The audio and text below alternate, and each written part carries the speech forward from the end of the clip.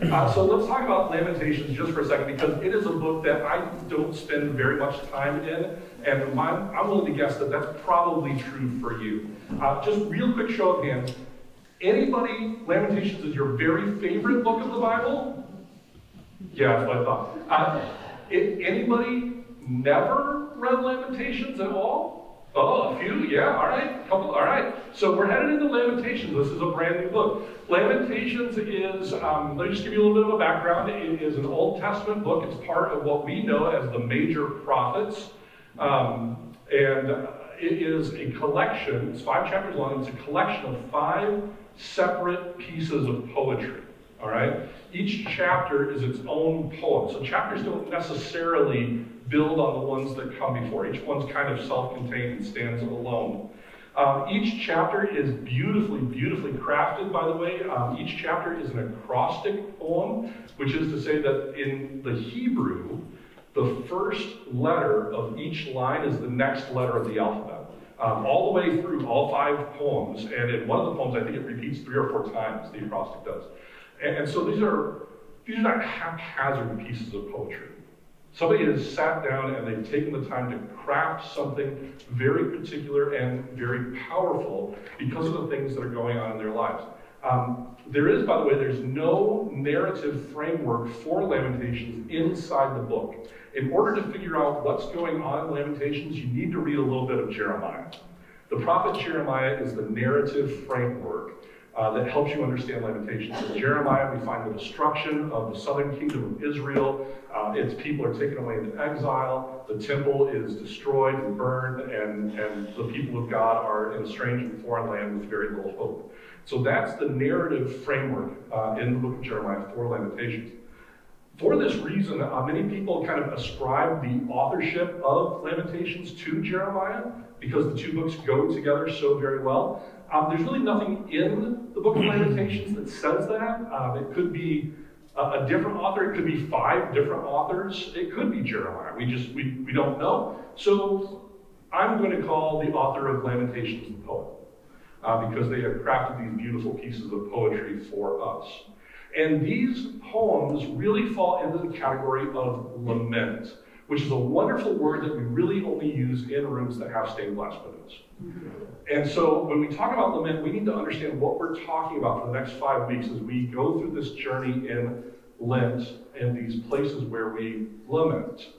A lament is a complaint, it is full of sorrow, but it is more than just that. So let me give you kind of an expanded, rather clunky definition of lament. A lament is an expression of sorrow or grief based on the recognition that things are not as they should be and directed at God in the hope that He can and will act. All right? So, yes, there's a complaint. Yes, there's sorrow, but it's more than that. It is this sorrow. It is this grief. I understand that the world is not as it should be. My life is not as it should be. Other people's lives are not as they should be. Something has gone wrong, and I have decided to take this to God because I believe that there's hope there of some kind. All right? So when we talk about lament, we're talking about taking our sorrow before the Lord, and that is what's happening in the book of Lamentations. With all of that said, let's jump into Lamentations chapter 1. Again, Mitch, thank you so much for reading that, so that I didn't have to read the whole thing. It gets a little down. There we go. But let's jump back in. Let's take a look at just verses 1 and 3 again, real quick, to see this lament, this sorrow. The poet writes, "How lonely sits the city that once was full of people, how like a widow she has become, she that was great among the nations, she that was a princess among the provinces has become a vassal. Judah has gone into exile with suffering and hard servitude. She lives now among the nations and finds no resting place. Her pursuers have all overtaken her in the midst of her distress." Again, from Jeremiah, we understand what the poet is talking about, that Jerusalem has been under siege by a foreign enemy, in this case, the Babylonian people. The northern kingdom of Israel, at some point Israel split into two kingdoms, the northern kingdom of Israel, the southern kingdom of Judah. The northern kingdom of Israel has already been conquered more than 100 years earlier by the Assyrian people, and they've been taken away into exile. But Judah has kind of held fast. They've kind of held on through some ups and downs. They've tried to stay close to God and have not been totally successful with that. In fact, at this point, they have failed pretty miserably. And so, because of this, God says, you have to go into exile now. This is what's going to happen. And that is what happens. Babylon comes in, and over a series of invasions, 2 or 3 invasions, they start taking waves of people out of the southern kingdom of Judah, out of Jerusalem. Finally, they take the king away, and all of the nobles, and all of the priests, and they destroy the temple. The temple is gone. We can no longer worship God in Jerusalem. And so this is a lament over the fall of the nation of Judah, over the nation of Israel, over the city of Jerusalem, and over the temple. Things have gotten really bad. In fact, it gets so bad that by verse 12, we find these words. Is it nothing to you, all you who pass by? Look and see if there is any sorrow like my sorrow, which was brought upon me, which the Lord inflicted on the day of his fierce anger. Is there any sorrow like my sorrow? Have you ever felt that? I have. I've absolutely felt that. I've absolutely been overcome by that emotion of sorrow, of grief, of pain, of shame, of anger. And in that moment, thought, this is not just the worst thing that's ever happened to me. This is the worst thing that has ever happened in the history of all the things. There is no sorrow like my sorrow. This is a feeling I think that each of us wrestle with at some point. We run up across sorrow in some way, shape, or form, and it feels absolutely overwhelming to us. In the case of the poet, this sorrow comes from the fall of Jerusalem. The city has been devastated. People have been taken away. They've been enslaved. A foreign nation has conquered them. That is a hard thing for me to relate to. That is not a personally relatable thing. I've seen things on the news. We've seen cities conquered, cities burning, people harassed, people displaced. We've seen those things in Afghanistan, in Gaza, and in the Ukraine. We've seen those things in the news. But they don't always feel like they affect me personally. Like I grieve for that, then I kind of go on back to my own life, you know? But there are moments in my life where I do feel like, man, I am overcome with sorrow. And the poet of Lamentations actually gives us some things through the course of their poem in chapter 1, some reasons, not just the fall of Jerusalem, but some other reasons why they are in sorrow. And some of these do resonate with me. So I just want to share some of these reasons, some of these sources of sorrow with you and see if they resonate with you at all. Verse 2, she has no one to comfort her. All her friends have dealt treacherously with her. Betrayal. Does that resonate with you? You ever felt that? Betrayed by the ones who are your friends? Verse 7, Jerusalem remembers all the precious things that were hers in the days of old. The good old days are gone, and they're not coming back. The thing that was no longer is. Does that resonate with you?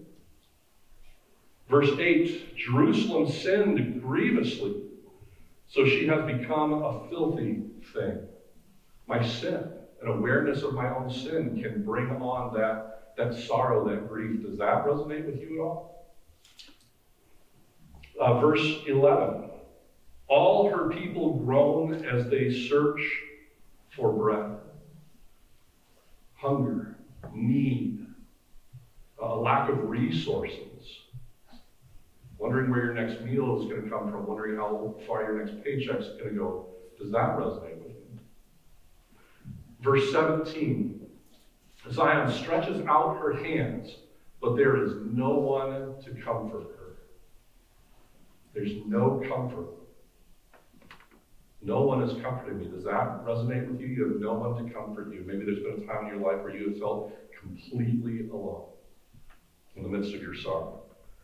Verse 18, I have rebelled against God's word. That has been a source of sorrow for me. Perhaps it has been for you as well. I know the thing that God has called me to, but like Jonah, I have run away. I'm aware of it. I rebel. Verse 20, in the street, the sword bereaves. In the house, it is like death. Death itself may be a source of sorrow for you. You have lost someone. You've lost someone you went to school with. You've lost someone in your family. You've lost someone that was your neighbor. You lost someone. That may be a source of grief for you. Do those resonate with you? Those resonate with me. When I come to Lamentations chapter 1, it's not the fall of Jerusalem that causes me to mourn. It's these little things. As I say, I have felt that.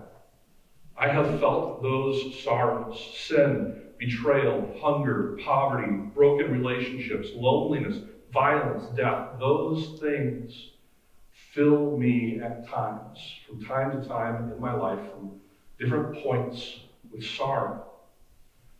Whether it was the loss of my mother, whether it was the loss of grandparents, whether it was the betrayal of friends, whether it was the existential crisis of not knowing who I was supposed to be.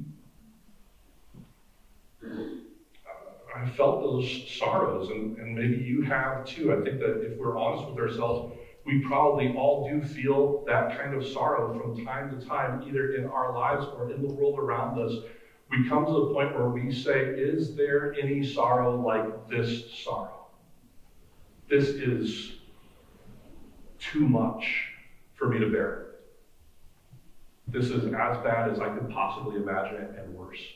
What do we do when we get to that point? What do we do when that sorrow threatens to overwhelm us, like it does with the poet in Lamentations chapter 1?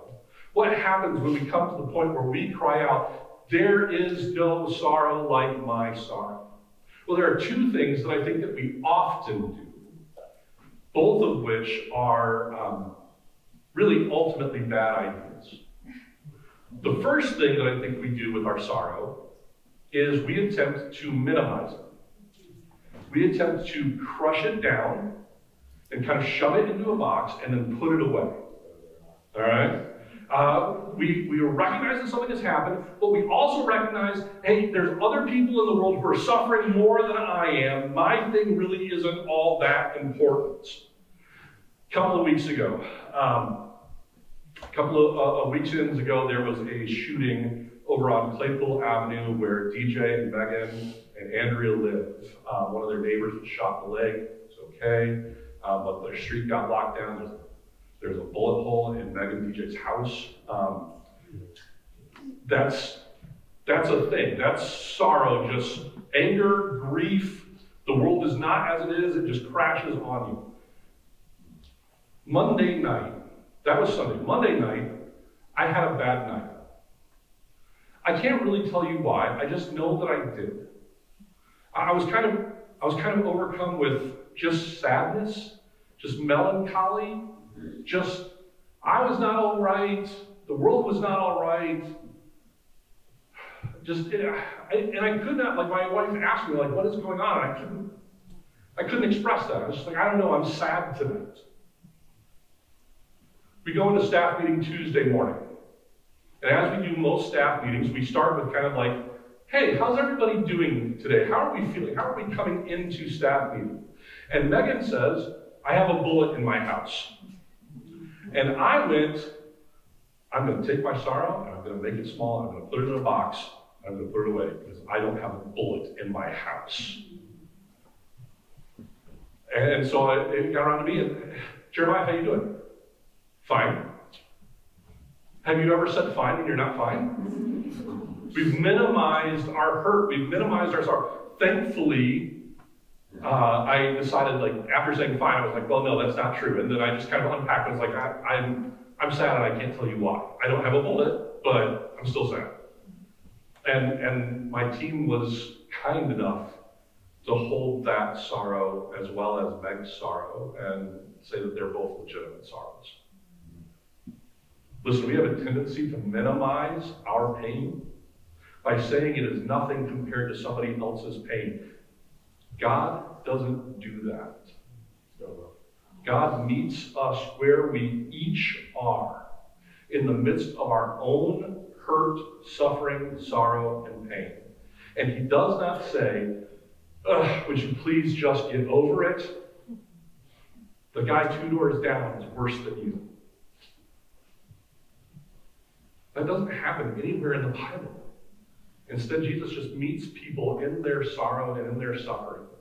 He's just with them there. And listen, when we minimize our sorrow and suffering, and when we put it away, when we feel that there's no sorrow like my sorrow, and then go, oh, wait, no, that's empirically, that's not true. I'm not going to complain about it. When we do that, we rob God of a chance to connect with us and meet us where we're at. Don't do that. I have to learn that lesson. We have to learn that lesson. We cannot minimize our hurt and our sorrow. The second thing that I think we do that is a problem is instead of minimizing it, we go the opposite direction. We maximize our sorrow. We wallow in our sorrow.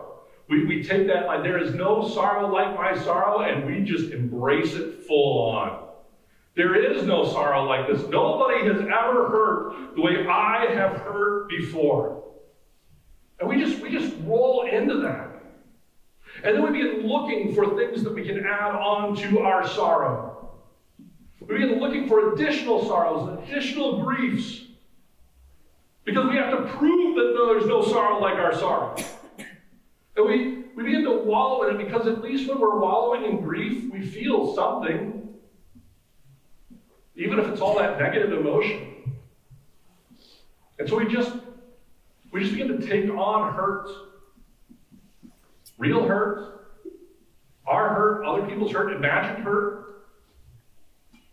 And we begin to maximize our sorrow. When Sarah, my wife, and I first got married, we were working together at a church, and a couple of years into that marriage, the church let Sarah go from staff. It was a really unpleasant kind of thing. It was very, very difficult. It resulted in my hand through one of the walls of my house. It was a bad, bad day. And that bad day continued for almost 3 years. Because I decided, not knowing that I had decided it, but I had decided that everything from there on out was bad. And so I just kept adding to that sorrow throughout the remainder of 2018, and all of 2019, and all of 2020, until I can remember. I can remember in the middle of 2020, sitting in my car, my Jeep Grand Cherokee, in a Chipotle parking lot in Decatur, Illinois, of all places, just sobbing and punching the steering wheel. Well, my wife is sitting beside me going, he's lost his mind. And in my head, I'm saying to God, why don't you just end it now? Because I had maximized my sorrow. I wallowed without intending to, without even realizing I've done it. I've been wallowing in my sorrow, adding to it for almost 3 years. It wasn't until early to mid 2021 that I began to realize that and work through that. So this is untenable. It's not sustainable to do this anymore. This is what we usually do, I think. This is what we're prone to do, is one of these two things. Without even realizing it, most of the time, we either minimize our sorrow and hide it away, or we maximize our sorrow and wallow in it. And in either case, we've done the same thing. We have robbed God of the opportunity to meet us where we are at and deal with our sorrow. So instead of minimizing and instead of maximizing, that's what I want to suggest to us today. How should we deal with our sorrow? How should we deal with our sorrow? And one of the answers to that question is lament. Lament is an appropriate tool, an appropriate method. It's not the only method. There are other methods out there. Great counseling helps. But lament is a tool to help us deal with our sorrow. Lament helps us to recognize that things are not the way they should be. Things are not okay. And turn toward God in the hope that He can and will act in my life, in the world around me, in the cosmos that He has made. And so I must recognize my sorrow, and I must take it before God in hope. That's lament. And that's essentially what happens right at the very end of the chapter. As things have gotten worse and worse and worse and worse and worse, and there's no sorrow like my sorrow, at the very last second, the poet turns toward God. Up until now, the poet has been saying, this is all, God has brought this on me, and he has even said, God is right to bring this on me. That's a whole other thing we don't have time for today. But at the very end of the poem, the poet turns toward God and says this. This is the end of verse 21 and verse 22.